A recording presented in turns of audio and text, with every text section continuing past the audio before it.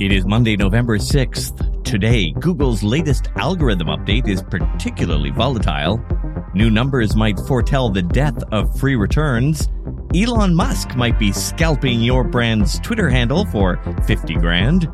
And this episode marks a very special milestone. I'm Todd Maffin. That's ahead today in digital marketing. Google's latest core update has sent waves through the SEO world. Launched last Thursday, the November core update has been described as incredibly volatile by the search engine optimization community, catching many by surprise with its strength and impact. Many people in the SEO world reporting erratic traffic and ranking changes. Some websites have seen significant traffic boosts, while others have experienced drastic drops.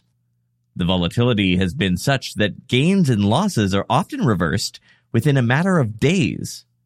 The update has been particularly harsh on sites that received a boost from the October update, with some reporting near zero traffic post-November update. There are also reports of original content being outranked by scraper sites. Retailers continue to push back on the costly trend of free returns. The practice became a staple during the pandemic. It's now seen by many marketers, though, as unsustainable because of the high costs associated with processing those returns.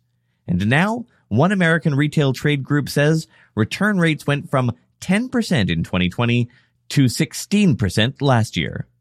Part of the increase comes from consumers ordering multiple sizes or multiple versions of items with the intention of returning those that don't fit or aren't wanted, turning their living rooms into fitting rooms.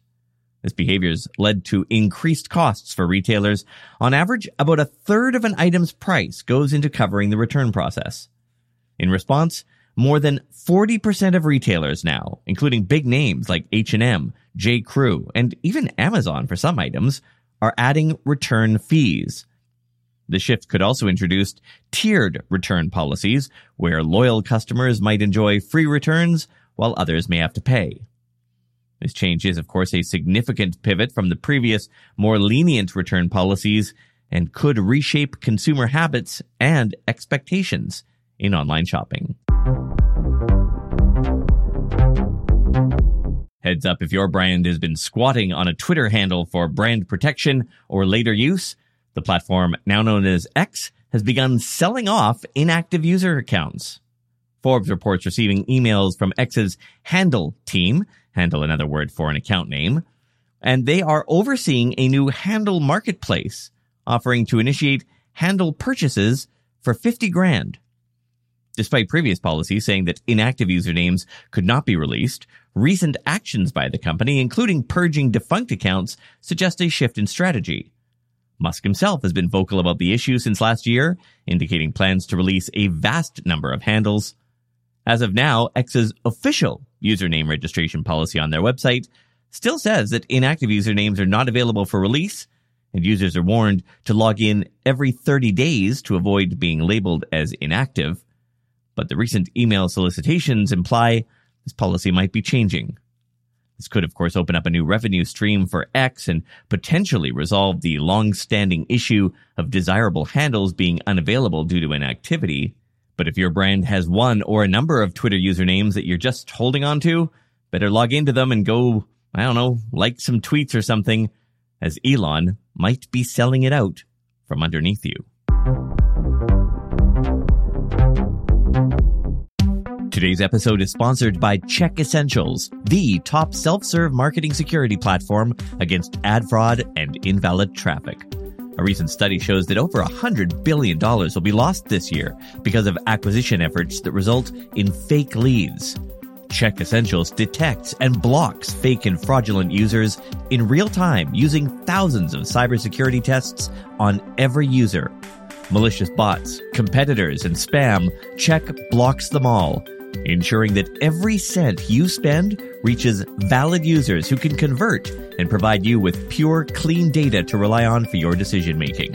Join over 15,000 companies that secure their ads and websites with Check.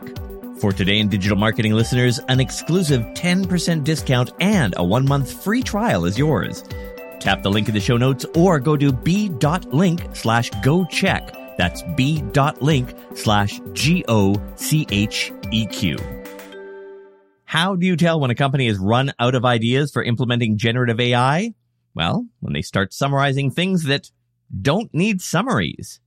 YouTube today announced it's now testing summaries of video comments. Apparently to foster sub-discussions, maybe help creators tap into audience interests.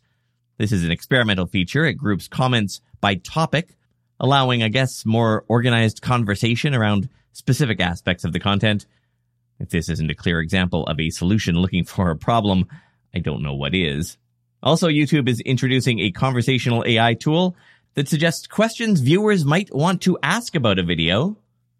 Currently, these tests are limited to a small number of English language videos with extensive comment sections. YouTube Premium members can opt into the trial, with plans to expand this Ask feature to more users in the US on Android devices in the coming weeks. And finally, two small Google updates for you. First, the company's updated its business profiles to include a new set of attributes for parking. This lets businesses provide information about parking options available, like free and paid options for garages, lots, street parking, as well as valet services. And Google has released version 2.5 of the Ads Editor. It includes enhancements like campaign-level broad match, search themes for Performance Max campaigns, and a tool to upgrade dynamic search ads campaigns to Performance Max.